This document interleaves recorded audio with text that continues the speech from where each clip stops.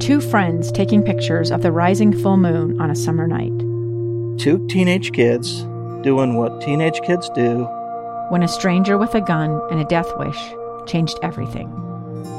It was violent, it was senseless, and I will never understand it, I will never accept it.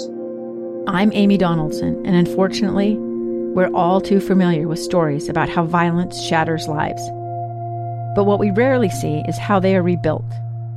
In a new podcast, The Letter, we relive tragedy, but only so we can hear the rest of the story. The struggle to reclaim lives, the realities of grief, and the possibilities of forgiveness. I believe in miracles. Sometimes I thought, there are no miracles.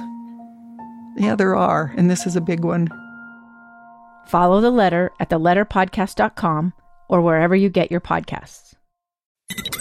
KSL's top stories on the coronavirus. I'm Maria Chaleos with your daily coronavirus update. Utah is approaching 400 hospitalizations from COVID-19. The Department of Health today is reporting just under 1,100 new cases and 7 additional deaths.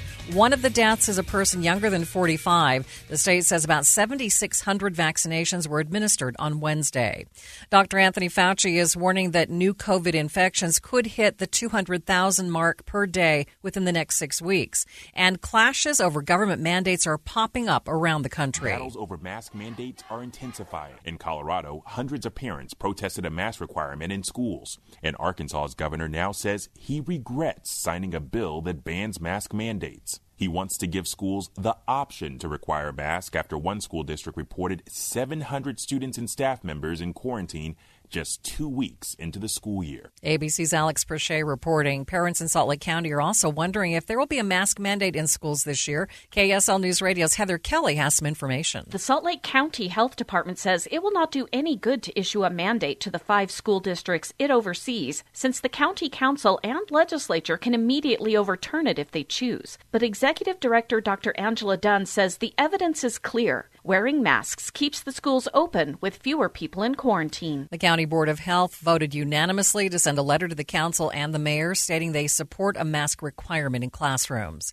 Education Secretary Miguel Cardona is focused on getting kids vaccinated before they head back to school. We're doubling down to get more students vaccinated as they return to school.